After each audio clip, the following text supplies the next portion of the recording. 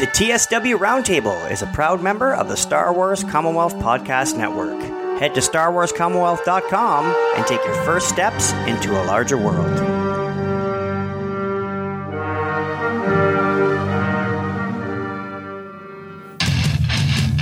Hello there. You want the bad news? Roger, roger. The Force, it's calling to you. This is not going to go the way you think. Now you will experience the full power of the dark side. That's not how the Force works. I need someone to show me my place in all this. This is madness. Let the past die. Kill it. It's a trap! Fulfill your destiny. No!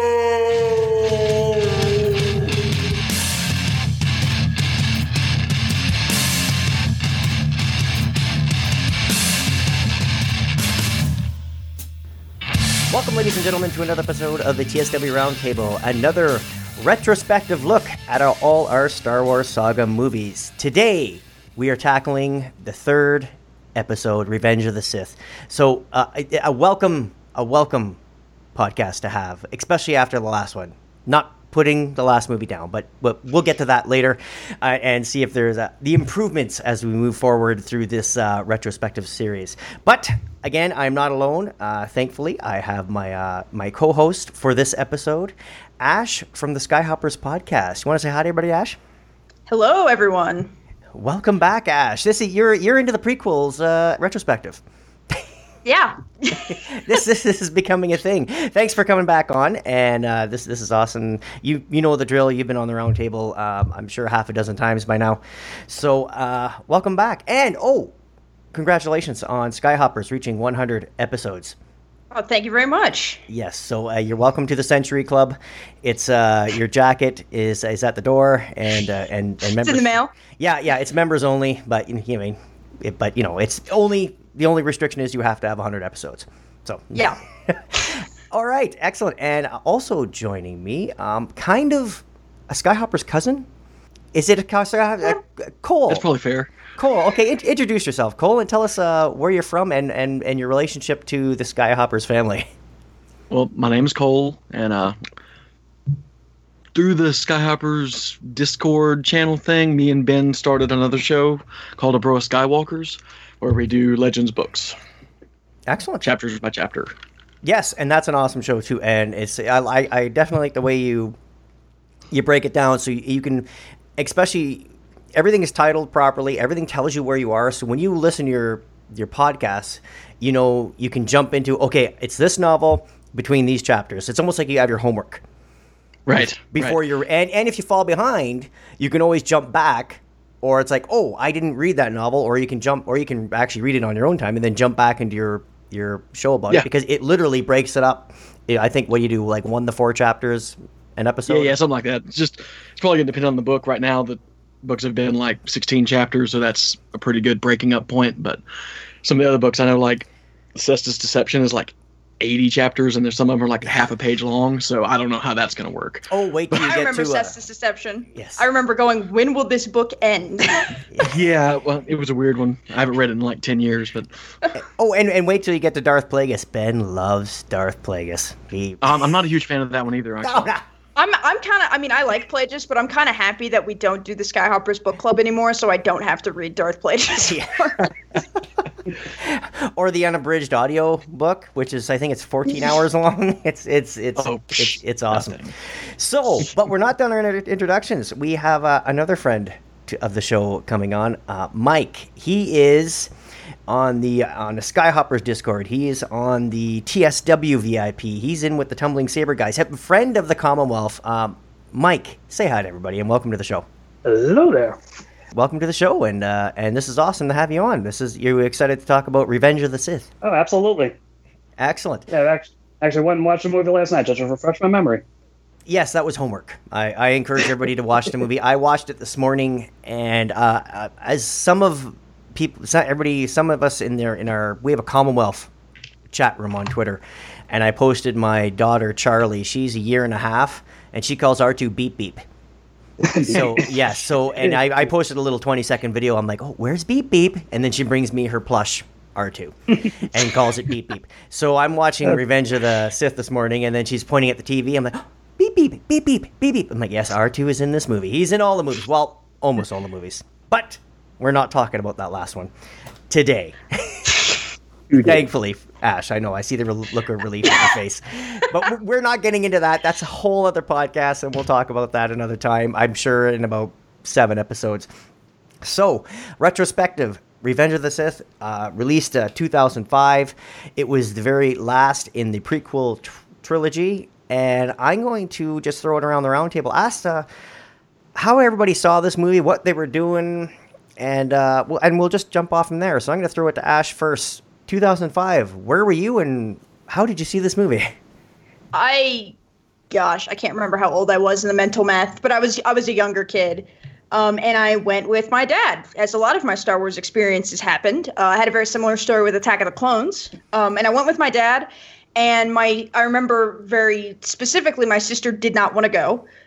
Which is really funny because she became a Star Wars fan much later in life through like Rebels and The Force Awakens and stuff like that. But she had like zero interest in seeing it when we were kids, so she just never saw it up until like 2015. And I remember going with my dad, and I think if I remember correctly, I went with my best friend at the time, and we like went out for a day, and it was a really cool thing just to kind of experience. It's always really cool to experience Star Wars as a kid in the theater, especially like when it becomes like a family tradition, right? Which is what ended up happening with a lot of these Star Wars movies. Is I just kind of ended up watching them with my dad because they conveniently came out around Christmas when he was in town, right? I do remember specifically being scarred by Darth Vader burning to a crisp at the end. Yes. Like it was a visceral mental image that stuck with me for a very long time. But yeah, that's where I was. Yeah, well, yeah, I guess that's 2005. So I guess, again, I'm not going to mention about the OT trilogy and how some people have seen them in the theater. We're not going there. Everybody knows this conversation. I have it. Did you happen to see it at a drive-in in 1977, Rob? I did. Yes. So when you talk about the prequels, it brings me back to like, oh, I've done that, but it was just a different trilogy and much, much, much older. Anyways, so we're going to get on to that a little bit later. But Cole, where were you in 2005? Oh, let's see. I was 13 because I'm a young whippersnapper. Mm-hmm. And I don't remember if I saw it like opening weekend. I assume I did because I was a big Star Wars fan even then. Don't remember if it was exactly like opening weekend or what day it was or anything. But I remember going with my family and like a couple of my friends and watching it, being really pumped. Like, this is the last one, theoretically, whatever.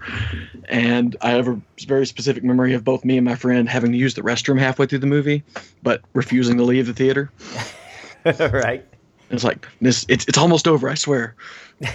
2 hours later. Yeah, that's exactly what it was. Believe me, Cole, that's going to become more of a problem as you get older. I don't that's know what they say. Yeah. And the movies are only getting longer. Oh, no kidding. It's true. Like Infinity War is 2 hours and 45 minutes or something like that. Like, yeah, absolutely. Awesome. So, Mike, what were you doing in 2005? Where were you? Let's see.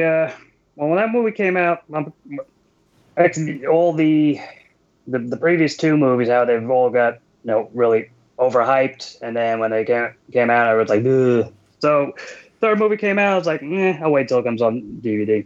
Didn't bother going to see it in the theater. So I had the first two films on VHS. I was waiting for the third one to come out on VHS. Didn't come out, and I was like, oh, okay. So when it finally came out on DVD, like, okay, sit there and watch this. Watched it. Absolutely loved it. Watched it again and again. I think I've probably watched it about 5 or 6 times that first month and a half. Right. And the only thing there's a couple, I'm sure we'll get into that later on, as far as what we liked, what we didn't like. Right. Like everybody else, there was a lot of things I liked. There's some things I didn't like. Yeah. Well, yeah. No, and that's it. I think that's like with every Star Wars movie. We can say that it doesn't matter if you're talking about Empire or you're talking about Attack of the Clones. You're going to come across things. There are things you like and do not like about these movies. I do have to say something about Revenge of the Sith, though, when we're on that. Watching it last night really affirmed, because I was just sitting there going, there is not a thing that I don't like in this movie. Now, that might be because of nostalgia, right, but I enjoy pretty much every second of that movie. Yes, and don't worry, Ash, we'll let you talk about Bail Organa on this episode, I promise. I know we didn't get into it on the last episode, but that is coming. Well, he small actually chunk gets of political stuff thriller to do in this movie. He did. So, you gotta... I think it's not too far to say that Bail Organa is responsible for the Jedi surviving. Well, he's a good guy. Mm-hmm. He's just a good guy. He's just a good guy, from what I hear. From what I hear, he's just a good guy. 2005, let me see. I would have been 32 years old. Yeah, that sounds about right. So I saw the movie in the theater. I took my younger brother, and I watched it. And for me, I left, and I turned to him in the car. I'm like, oh my, that was the culmination of my being. Like, I waited to see how Vader got to be Vader for decades at that point. So for me, it just like, it was just, I don't know. Does the movie have its flaws? Yes, of course it does. Is it the best of the prequels? In my opinion, yes. But for me, it had, especially that ending, it tied everything together. I was waiting. I saw, Phantom Menace and Attack of the Clones, and I can start seeing how they're going to turn Anakin into Vader, but I needed to see it and how it all pulled together. So for me, I thought it was, I was just totally blown away. I thought it was amazing. So, okay, we'll pass it around the table again.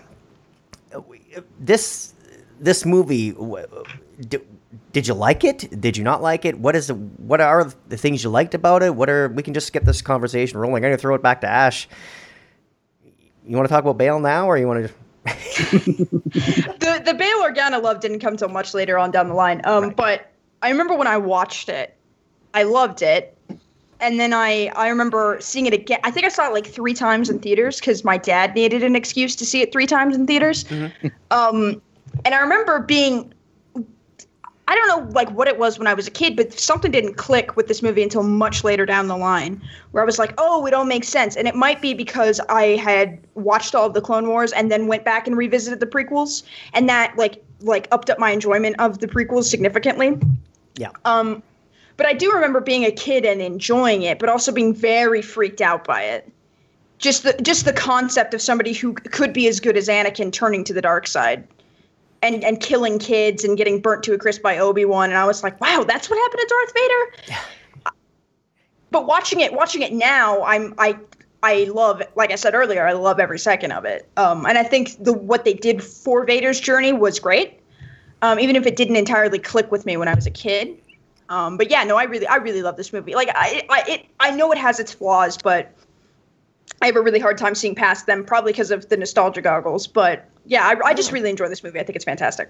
Cole? It is the best of the prequels, I think. Yes, I totally agree. Cole, what do you think? Okay. Back when I first saw it back in 2005, I did love it, but over the years it has dropped significantly in my eyes. Like, and it is actually my least favorite Star Wars movie.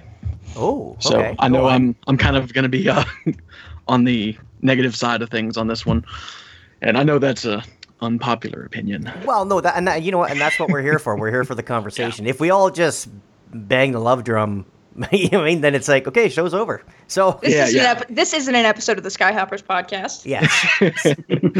So podcast is over. Podcast over. Oh, dang it! Should have known. Go on, Cole. Okay, so your thoughts. I don't know. Something about it doesn't work for me, and I think a lot of it is because I've read the Revenge of the Sith novelization like 5 times at least. Yeah. And I love that book. The book is amazing, and now the movie just doesn't stack up to it. Like the things that the book executes super well, the movie just drops the ball on completely to me. Well, so. I completely understand, and I've read. Actually, I just re-listened to it not too long ago, getting prepared for this, and I know. Even on the audiobook, it's the same thing as the novelization, but you get you almost get the thoughts. You mean, especially that if I can point something out, like his duel with Count Dooku, Anakin. When you read that, or when you hear it on the audiobook, there's so much more context to it. There's so many more layers to that scene than flashy lightsabers and flips. Yeah, and the movie is just like, oh, it's just kind of there, and nothing really special about it. Yeah.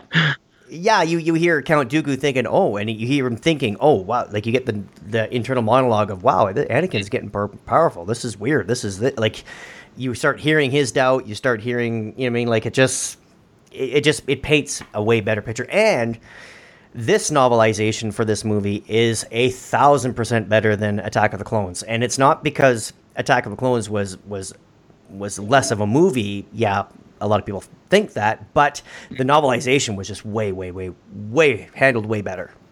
Yeah, man, Matthew Stover, he's quite the writer.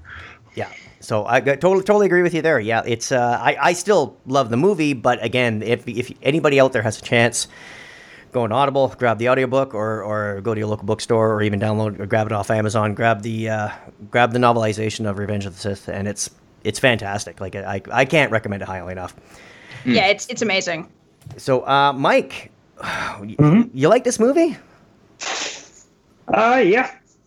As I said earlier, I've seen it. Let's see, up about now, probably about 20 something times. Yeah.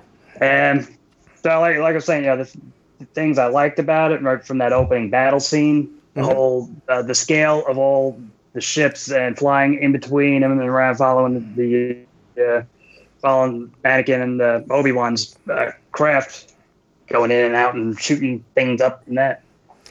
Oh, for sure. That opening, when you're brought into the movie and you see those Jedi fighters, fly just over the ship, and you see the scale of the battle, like, that shot is phenomenal. Awesome. Like, it's unbelievable. Actually, there's one little part where it was so complex at the time that they said you have everything in there but the kitchen sink, and they actually included kitchen sink hitting as it looks like debris smashing into one of the like another ship. Yeah, I think I heard about that. Yeah. I went to refresher sink. Refresher sink, yeah. That to me is like an example of quintessential how to do a space battle. That's really interesting. Yes. Because you have all the crazy stuff going on in the background, but it's mainly focused on Anakin and Obi-Wan. Yeah. So you have like a point of reference to go to. Yeah, it's cool. And other things I liked with this movie was the lightsaber battles, the battle between Grievous and Obi-Wan, the fight with Dooku and Anakin, when Dooku loses both his arms and a head. Yeah. Spoiler alert. Yeah. There's a bunch of different things I've enjoyed about the movie. Now, I also said there was things I didn't like about the movie, and that's probably going into the same things everybody else has had to complain with. The dialogue between Padme and Anakin, the sappy love scenes between Padme and Anakin. Yeah. And there's a few, and of course the at the end, the closing scenes when Vader is first introduced, finds out that Padme is gone, and he lets out that. Yes, he's very upset by that. I think they could have. Yeah, I mean, you understand that he's very upset. It just could have been filmed a little different. Yeah, I think. The sound could have been a little different. I mean, you could cut out the no entirely and just have him crushing things with the Force, and it would give the same effect, probably. I honestly think what they were trying to do in that moment, now, just for context, everybody, at the end of it, once Anakin is all patched up and he gets his limbs put back on, and they put him in the Vader suit, he stands up, and the Emperor tells him, no, you killed Padme. And he puts his arms out, and he goes, no. So I think what they were trying to convey is, like, because we see Darth Vader as Darth Vader, and the whole point of the prequel trilogy was to, we have this little boy that's going to be this man in the suit. So with Darth Vader showing that quote-unquote emotion, whether horribly or not, was for us to say, oh, that's Anakin. Because normally he's yelling at people and doing the squishy throat thing after that. So we, you know what I mean? So it's kind of like, oh, okay, yeah. At the heart of it, he's still that whiny teenage boy in Attack of the Clones. Exactly. That's a good point. I've never thought about that. But then again, that's just probably me I'm trying to make peace with it. Like there's a couple things. It is pretty bad. Like, there's no way to get around it. It's like Rob said, it's there for a reason. I didn't understand why I was there, and I actually appreciate that whole piece being there. I just think the recording of it could have been a bit more guttural or something. No. Exactly. No. Are you telling me there's some stale performances in the prequel trilogy? I'm shocked. No. I'm shocked, I tell you. No. It's because I'm so in love with you. So love is blind. I wish we could go back to the fields of Naboo when all we had was our love. Yes. Every time I want a hug from one of my kids, I tell one of my kids, I'm like, oh, hold me like you did on Naboo. And they're like, Dad, they hate it. You're breaking my heart. Okay. Go with that cat. I can't follow. Look, it's not Natalie Portman's fault, but she got the worst of it.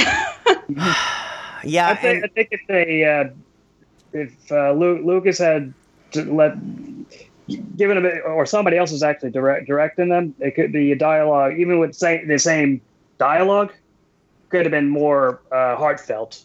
Well, I've always said that. I've always said that I Like Sand is no worse than I'm Nice Men from The Empire Strikes Back with Han and Leia. Like, you like me because I'm a scoundrel. The difference is the delivery. Yes, exactly. Yeah. Well, I watched that couple months back, and just the scene I saw it kind of saw it in a little different light of, he's like nervous and just trying to make small talk. Like, I don't like sand. It just gets everywhere, of course. That's the guy how I took it.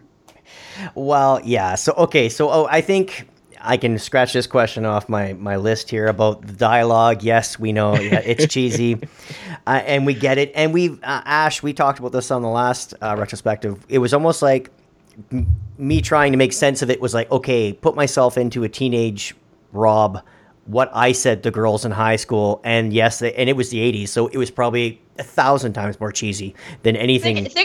Thinking back to what guys said to me in high school, right. It kind of makes perfect sense that Anakin would be that way. Yes. Yes, we don't have a firm grasp of the English language or any meaning or tone control when it comes to talking to girls we crush on. This is a fact? This is a fact. But that doesn't make a good movie. No, it doesn't. No, that is correct, Cole. Okay. It's like there's a certain level where it's like you like Han and Leia because Han is this charming romantic guy who's going to sweep you off your feet like he sweeps Leia off. You don't really want to see like the awkward guy not knowing really what to say when you're 16 and watching these movies. Like that's not your dream of what a guy in a movie should be. There's no escapism there because it's like, no, that's like Jim who tried to hit on me last week and utterly failed. You know? Exactly. Yeah. Like yeah. When it doesn't. I'm sure, like, watching it from your perspective, Ash, like, it's like, okay, that's not a leading man. That's that, like you said, Jim from Home Ec class. Like, it doesn't, you know what I mean? It's not the same. So, okay, I'm gonna, for myself, yeah, I love this movie. I thought it was the best with the prequels. I thought it tied everything together beautifully. I was curious, how are you going to get rid of all the Jedi? Well, they wrote themselves out of that corner. How are you going to turn this little boy into Darth Vader? Okay, yeah, there was some stumbles along the way, but you did that. It was very. It seemed forced at some points, but it was still great. The lightsaber battles, especially the Obi-Wan Anakin one, fantastic. The score for this movie.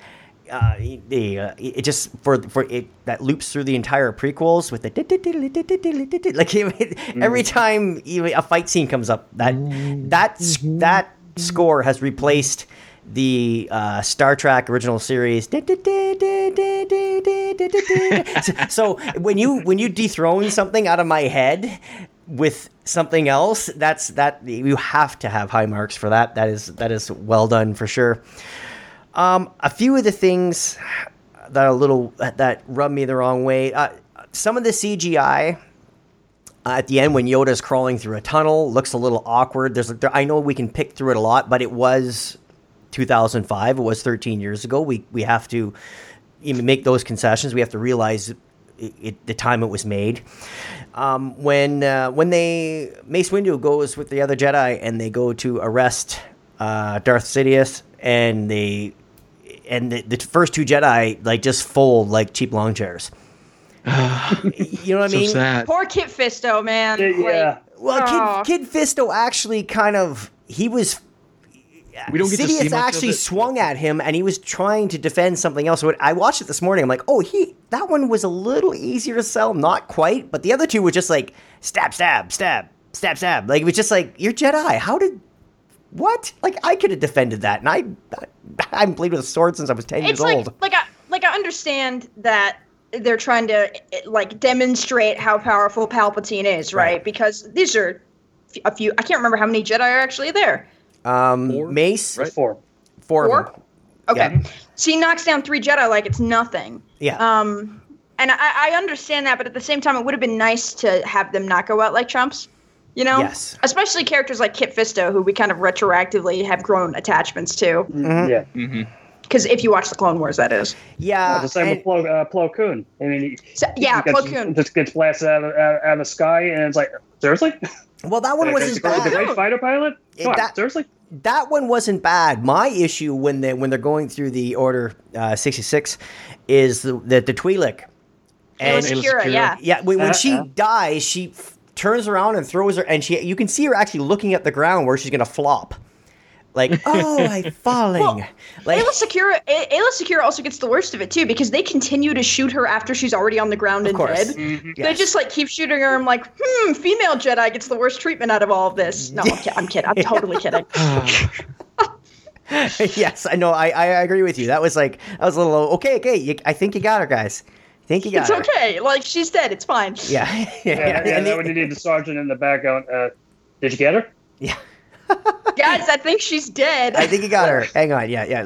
Yes. And then in the outtakes, you see them setting her on fire. Oh, okay, boys. Like, that's enough. Like, okay. Well, okay. As usual with these retrospectives, we don't break these movies down scene for scene for scene. This is just four people hanging out talking about a movie that some of us loved and some of us, just watched it because it's part of the saga.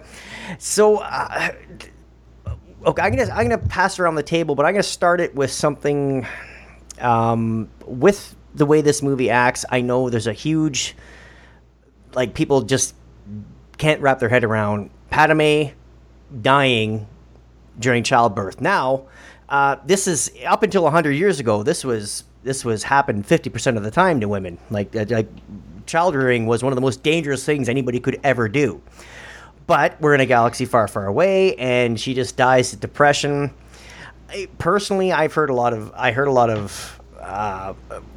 workarounds, and for my headcanon, it was like, okay, maybe Anakin did kill her with the Force choke, or nearly killed her, and the only thing keeping her alive was the midichlorians with the twins in her stomach, right? And then once she gives birth, she's now separated physically from these kids, and then she passes away.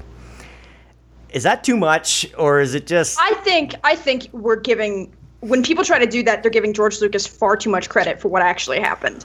And yes, I will say the worst part about this movie, I think one of the worst things that they ever did in the saga is killing Padme because of a broken heart. Yes.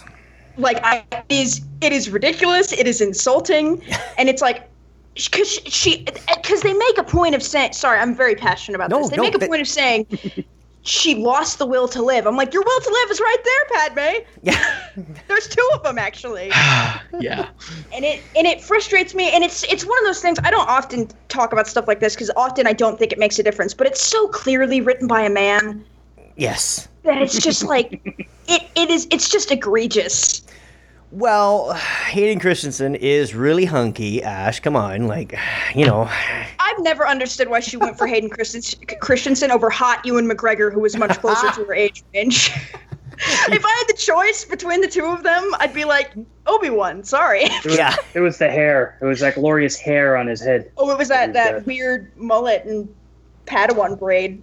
Yeah. Okay, so this is perfect. This is exactly why I brought this up, because it is a thorn.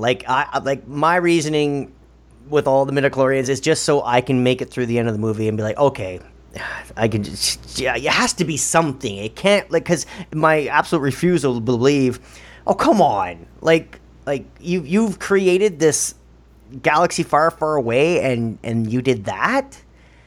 You know what I mean? It just... I think the most egregious thing is they say she lost the will to live. They didn't have... I mentioned this my podcast like months ago when we did an episode on Padme. They should have just had Anakin kill her if that's what they were going to do, because it would have been better for Anakin's character to have him just kill her outright. Yes. And then she could only survive long enough to deliver the twins, and then she was done. But they don't do that. They make a point of saying she lost the will to live. And it's like, that happens. People die of a broken heart all the time, but it's like Padme is one of the strongest people in the galaxy and did not deserve to go out like that. Yes, that's where it is. She's not like you hear couples that are married for 70 years and they're both in their 90s and they die 3 months within each other just because they literally can't live without each other, and they're also 90 years old.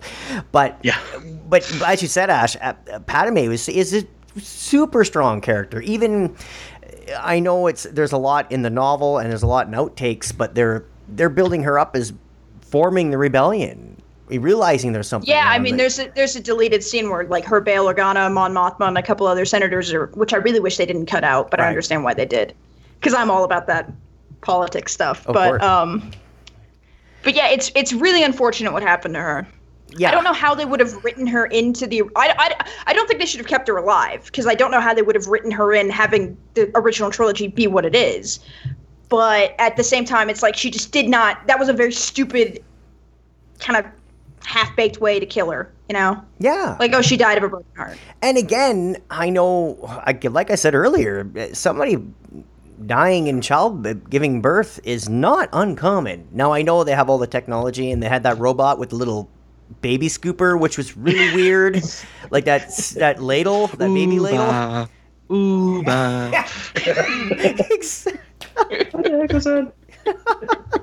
Exactly. Like, I don't know. Have you guys ever seen that string of tweets that's just like, Padme never went to a doctor, and like the fall of the galactic, or not the Galactic Senate, the fall of the Republic could have probably been solved with, an OBGYN. Yes. Oh, jeez. Yes, exactly. Okay, so Cole, I'm going to throw it to you. You don't have to touch on this scene if you don't want. Stuff about the movie. Like, is there anything you change? Like stuff that you have to kind of watch it and correct in your own headcanon?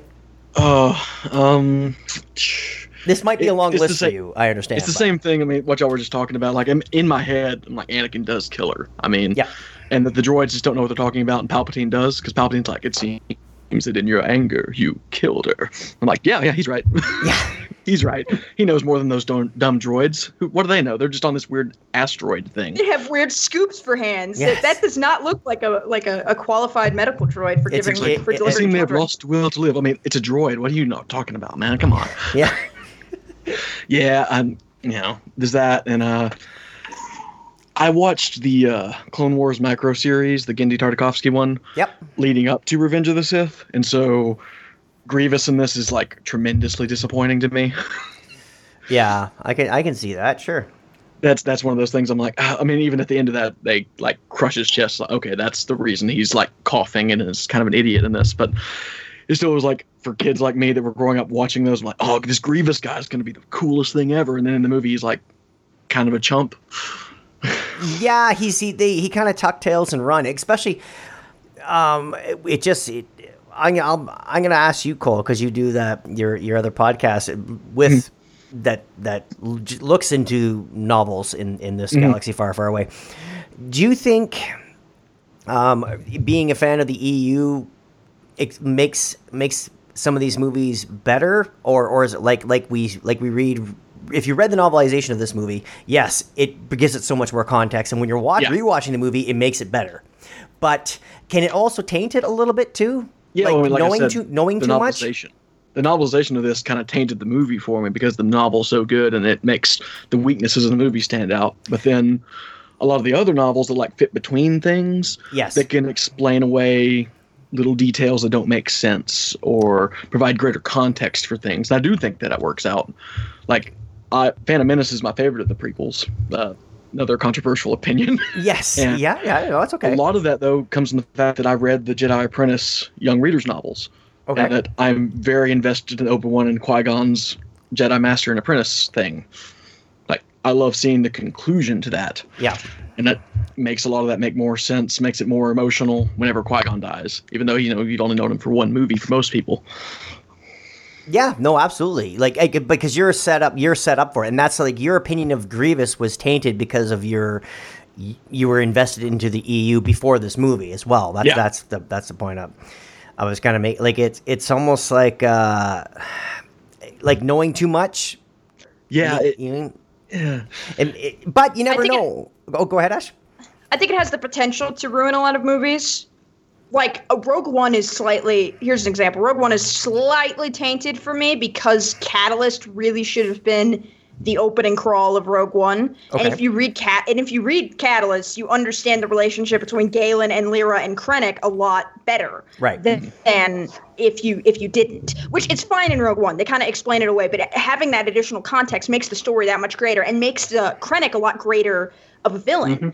And having that personal thing with Jyn at the end where, she avenges the deaths of her parents essentially and kills him, it makes it just that much more powerful. Because you've seen that relationship. I think getting into Legends and getting into the new expanded universe does have the potential to slightly be like, well, why wasn't that in a movie or the shows or whatever? But I think for the most part, it just expands your enjoyment of it. Because if you care enough to look into it, Yeah, absolutely. I'm going to throw it to Mike. Mike, your headcanon, is there anything that you've had to mentally fix in this movie? Yeah, well, I was just going right back to what we were talking about earlier with Padme giving childbirth and dying of a quote-unquote broken heart. I was in the same boat for the longest time, like, what? Yeah. Doesn't make sense. And somebody brought something up. I pretty much made a pretty good point recently, where Anakin's getting there's actually Vader at the time now getting put back together. He's on the edge of death, being put back together. Palpatine's there overseeing everything. She's giving birth and she's dying. Now, in my headcanon, I kind of fix it. Either Anakin's sucking the life out of her for his will to live, or Palpatine's sucking the life out of her and putting it into Anakin to kickstart him. Yeah, I guess if it makes, I think that's one way to look at it. I think what they were trying to do was mirror the birth of the twins with the birth of Vader, kind of like visually, right? And then, but you never know if there's only so many midichlorians to go around. Like, maybe this is the thing. Is there a finite number of midichlorians? That's an interesting topic for another day. I think it's like over 9,000. Yeah, there's only so much Bible juice for everybody. You can't. Yes, I listen to the Skyhoppers podcast. So, if you don't listen to the Skyhoppers podcast, you're going to be very confused. Yes, exactly. What are you talking about? Everyone knows what Bible juice is. Exactly. But you never know. Okay, now we just talked about some of these plot holes, but you never know. Lucasfilm, I know we just got some news earlier this week that they're going to cut back on some of these standalone movies, but I know I used to watch a movie that had a ton of plot holes in it. There was a thing, it's like, what the heck is... I need somebody to explain 12 parsecs to me. Like, why is it a distance? What's wrong? Why is it a unit of distance? Exactly. Yeah. And I also need, why is there such a flaw in the Death Star? And I got 2 full-length, huge budgeted $200 million movies filling those plot holes for me. So you never know. Maybe we'll get Rogue One is ostensibly a $250 million plot hole fixer. Exactly. So maybe we'll get one. Maybe we'll get the Padme, visiting her doctor and for 2 hours at $200 million, like, just to fix something. Like, maybe Will to Live is an acronym for something. I don't want to make it up, nor do I want to write it, and nor do I think any man should write it. But anyway, okay. Just make it about Bail Organa and Padme hanging out for 2 hours with Mon Mothma included. Yeah, and I'll watch that movie. I'll write that movie. Lucasfilm, hire me. I'll write that movie. There you go. And I know they're listening. Kathleen Kennedy listens all the time. Obviously. She doesn't message me or doesn't write me back, but that's another something else. So, okay, you know what we're gonna do? We're gonna pass around the table. We talked about what we liked about this movie. We talked about what we loved about this. What we loved about this movie and what we didn't like about this movie. And where does it? I'm going to pass around. Where does it fit in the saga for you now? Like, what is this? Does it have any particular meaning to you? Does it have any? Does it? It like, you know, is it one of those ones where you have to revisit every year, once a year you got to throw it on, like, or is it just because it is a Star Wars movie you kind of have to watch it every once in a while? Like, Ash, like, this movie, like, now if you want you can go on about Bale. Like, is it like what is it? Oh, you've opened the floodgates, my friend. Go ahead. So I do love Bail Organa, and that's probably why it's so high up on this list, because he definitely gets the most stuff to do. Right. Like I said earlier, I think he's almost single-handedly responsible for saving the entire Jedi Order. Also Jimmy Smits. Jimmy Smits, yeah. No, I think in as far as like how I rank it and where it sits for me as a Star Wars film, I like it more than everything that has come out post TFA included. I like it's my favorite of the prequels. So it's, I mean, actually no, that's a lie. I like it more than the saga films that have come out with the quote unquote Disney era, because Rogue One is my favorite Star Wars movie. But it isn't something I revisit as much as the original trilogy, or like Rogue One or something like that. I do watch it probably a couple of times a year, but that's probably just because it's a Star Wars movie, and I do get a lot of genuine enjoyment out of it. But it's not my favorite Star Wars movie by any means. But it's higher than a lot of them. Yeah, I don't really know if I'm making any sense. But yeah, I mean, it's an important part of my Star Wars watching experience, because Attack of the Clones is the first one I remember seeing, but I was still pretty young, and Revenge of the Sith is one I distinctly have vivid memories of watching in the theater, so it'll always have a special place in my heart. And I'm assuming too, because you do have memories of seeing Attack of the Clones, and I guess this is the first Star Wars movie where you were actually cognitive of the build up to it. Yeah, this was the first one where my friends were like, "Oh, we can't wait for the new Star Wars movie," and there was toys and there was all this stuff going on, and yeah, it was like baby hype compared to what it's like nowadays. But there was a lot of genuine excitement towards it. Yeah, I remember me and my best friend playing with lightsabers and talking about our theories and speculation like way back in the day. So yeah, I mean, I always have fond memories because of that. Well, I did, and we've touched on this even earlier in this episode with the parallels. Like that's a lot like Empire was for me. There was like, oh, there comes the next one, and then the schoolyard discussion, because we were still literally kids talking about is Vader Luke's father? Like what? Like, is he lying? Like yeah, exactly. So, but yeah, I understand. Like so, this for you, like having a Star Wars movie where you're at the age where toys are everything, and the anticipation of a movie of coming out is like it's really hard to explain unless you went through it. You know what I mean? Yeah, like, and all your friends love it too, because everybody loves Star Wars, and it's a very unique experience that I'll probably never have ever again. Just being a kid and being very excited about the new Star Wars movie, because I'm always excited about new Star Wars movies now, but it's not the same kind of unbridled joy that I had back in the day. Yeah, it's not like... I can't even conceive of the idea of it being bad. Exactly, yeah. Mm-hmm. It can't be bad, yeah. Exactly. It's a lot like Christmas. Like, yeah, I look forward to Christmas, but it's not like it was, you know, when you're a kid. Like, exactly, yeah. Exactly. Yeah, it was like Empire for me. I was... how old was I back? 9, 10?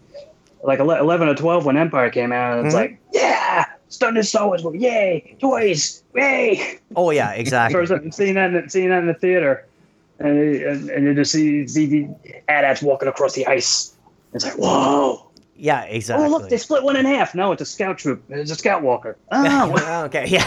I remember the first time seeing that. Oh look, they split one in half. Yeah, well, yeah. I remember going to either Toys R Us or some other toy store and scanning the wall with the action figures on it so I could learn the characters' names. And I knew a lot of the like side characters' names. Like I knew Grievous before the movie came out because of the toys. Right. Mm-hmm. Well, you had it better than us. We had Walrus Man, like stuff that was just horribly. Here's a name. What? Reese. Yes, Reese. Yes. Except that was later on in the run. Wolfman, yes. Yeah, well. Snaggletooth. Snaggletooth, yes. Oh, Hammerhead. Hammerhead, yeah. What was the other? So okay. Well, I'll throw it while you're on a roll there, Mike. I'll throw it to this movie. Like, what is it? Where does it sit for you in the saga? As far as on the entire saga, it kind of sits down on the lower level. And Attack of the Clones and Phantom Menace are my last two. Okay. I would sit it up towards the fifth or sixth, alongside what do you call not the Last Jedi. Force Awakens. Force Awakens. Yeah, drawing a blank. Duh. Yeah, right alongside Force Awakens. There was other movies I enjoyed a lot more. A New Hope and Empire. Yep. Are the very top, more so for the nostalgia reasons, because those are the very first two movies I've saw in Star Wars, saw them in the theater. Right. And then Rogue One came out, and I absolutely flipped with that movie. It was just completely different, and what really sold me on that was the closing Vader sequence. I just love Vader. Yeah. The way he tore up those soldiers was like, whoa, that is awesome. That's actually the closest. That's actually the closest I've ever gotten to like I'm a kid again in a Star Wars movie moment. Was just watching Vader destroy all those people. I mean, I could, if they do a full length movie of Vader at that time period, and they could do from 2.5 hours of him just tearing stuff up, it'd be like on high heaven. Like, yes. Yeah, get him. Yeah. I can imagine. All right. Well, I'm going to throw it. Cole, I know you were kind of poo-pooed this movie, but it's still a Star Wars movie, right? I'm sure it's still a Star Wars movie, and so it still has a fond place in my heart. So where does it sit in the saga for you? Like, I'm curious to hear. Like, it really does sit like at the bottom. It is my least favorite of all of them, and I really only rewatch it if I'm rewatching everything. Right. I just watch them in order. And it was the one I'm like, well, guess got to get through this one again. But yeah, it's definitely still important. I mean, it's the most important one of the prequels, regardless of how I feel about its like quality. Right. The most stuff happens in it, so it's important. Yeah, well, absolutely. I agree with you there. I think for me, if I kind of have to mentally wipe out nostalgia. Like, I would put this one almost ahead of Return of the Jedi. I'm not sure. I'll have to. I have a very fluid list, but I thought it was that good, and maybe because it literally ticks all the boxes. Like, what do I need to go to watch this movie and then to be able to jump into New Hope? Like, what has to be done? And it answered all these questions, and I don't know if it's because those questions for me were I was questioning for so long before this movie came out, and then once the prequels came out, and because in my mind this one was so much better than the other two prequels movies than the first two. So yeah, for myself I rank it like really high. Like I know there's 10 Star Wars movies now, and it's definitely in the top 5 without a doubt. Like, it has to be. It has to be. So yeah, I think Revenge of the Sith, like, it's the movie that had to be made. If that makes any sense to anybody. I mean, if you're going to make a prequel one, this is the one movie you kind of had to make. Yeah, exactly. And this is also too with the just to follow up on the prequels, like, it turned the saga into Anakin's story. And it wasn't Luke's story anymore, and it wasn't a princess story anymore, and it wasn't this thing. It was, or with these bad guys, like it turned it into Vader's arc. So, but there we go. Awesome. Well, you know what? This is not one of those, we're going to hit every scene. We're going to talk about everything. I'm going to pass it on the table. Everybody can tell us where everybody can be found on the Twitter machines, if you are on Twitter, on Facebook, or whatever, or if you have anything to plug or what you're doing on the side, let the good people listening know. And of course, Ash, I know we mentioned Skyhoppers, I think is a thing. Yeah, so you can find my podcast, which is the Skyhoppers podcast, which is kind of an anything and everything Star Wars show, at SW Skyhoppers on Twitter. We're also on iTunes, Stitcher, all of those places. I also do another show called Starships, which is about shipping and romantic relationships in Star Wars, and that can be found at clashingsabers.net. And you can also, if you want to, I don't know why you would, follow me at my personal Twitter, which is at AirStatsAsh. Excellent. Oh, and may I say, the podcast you did with your dad was extremely educational for myself, because I was actually learning some new lingo and what I had no idea, like fridging and like what was like there was a few things I was not aware of what was going on. Yeah, that was definitely an interesting experiment. Call it an experiment. Yeah. Well, it was educational. Cole, where can the good people find you? Well, as we mentioned earlier, I have a podcast called Abroa Skywalkers that I did with Ben from the Skyhoppers, and we've covered the first 2 of the Han Solo trilogy books, and we're going to be covering the 3rd one here in a week or 2. We're starting to cover it, rather. Right. And I have also guested on the Coffee with Kenobi network on Legends Library before. I've guested on there twice and probably will again in the future. And my personal Twitter is @MandoWraith. Excellent. Okay, and Mike? Well, if someone wants to hook up with you, where can they find you? They won't find me on any podcast because I'm not on any podcast. I listen to them all. If you want to find me, you can find me on Facebook at Mike Mesholini Russo. You can find me on Instagram and Twitter at GunTalk2000. Excellent. All right, and you can find myself. I am at RobertMMCast on the Twitter machine and Cast1973 on Instagram. I also do the TSW Comics Show with my good friend Tim from the Nerd Room, and we get together once a month and we discuss TSW Comics. And we've mentioned this before. If you're not reading Vader, shame on you. Pick it up, please. Yeah, remedy that immediately. Yes, exactly. Do yourself a favor. I know, Cole, they're not novels. But yeah, sorry, man. I just don't do comics very much. Yeah, well, some of us we like pictures, so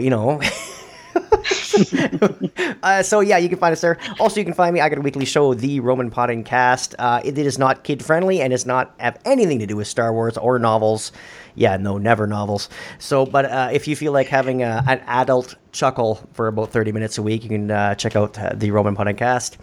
And until next time, guys, thank you very much. The prequels retrospective is now done. We've gotten through the prequels, and I'm on to The New Hope, and there is a long list of people wanting to get on that one. I don't know why. And of course, we'll have to talk about where we were when we saw that movie, and I can't wait to let everybody know. So, again, Ash, Mike, Cole, thank you very much, and until next time, we'll see you later. Bye.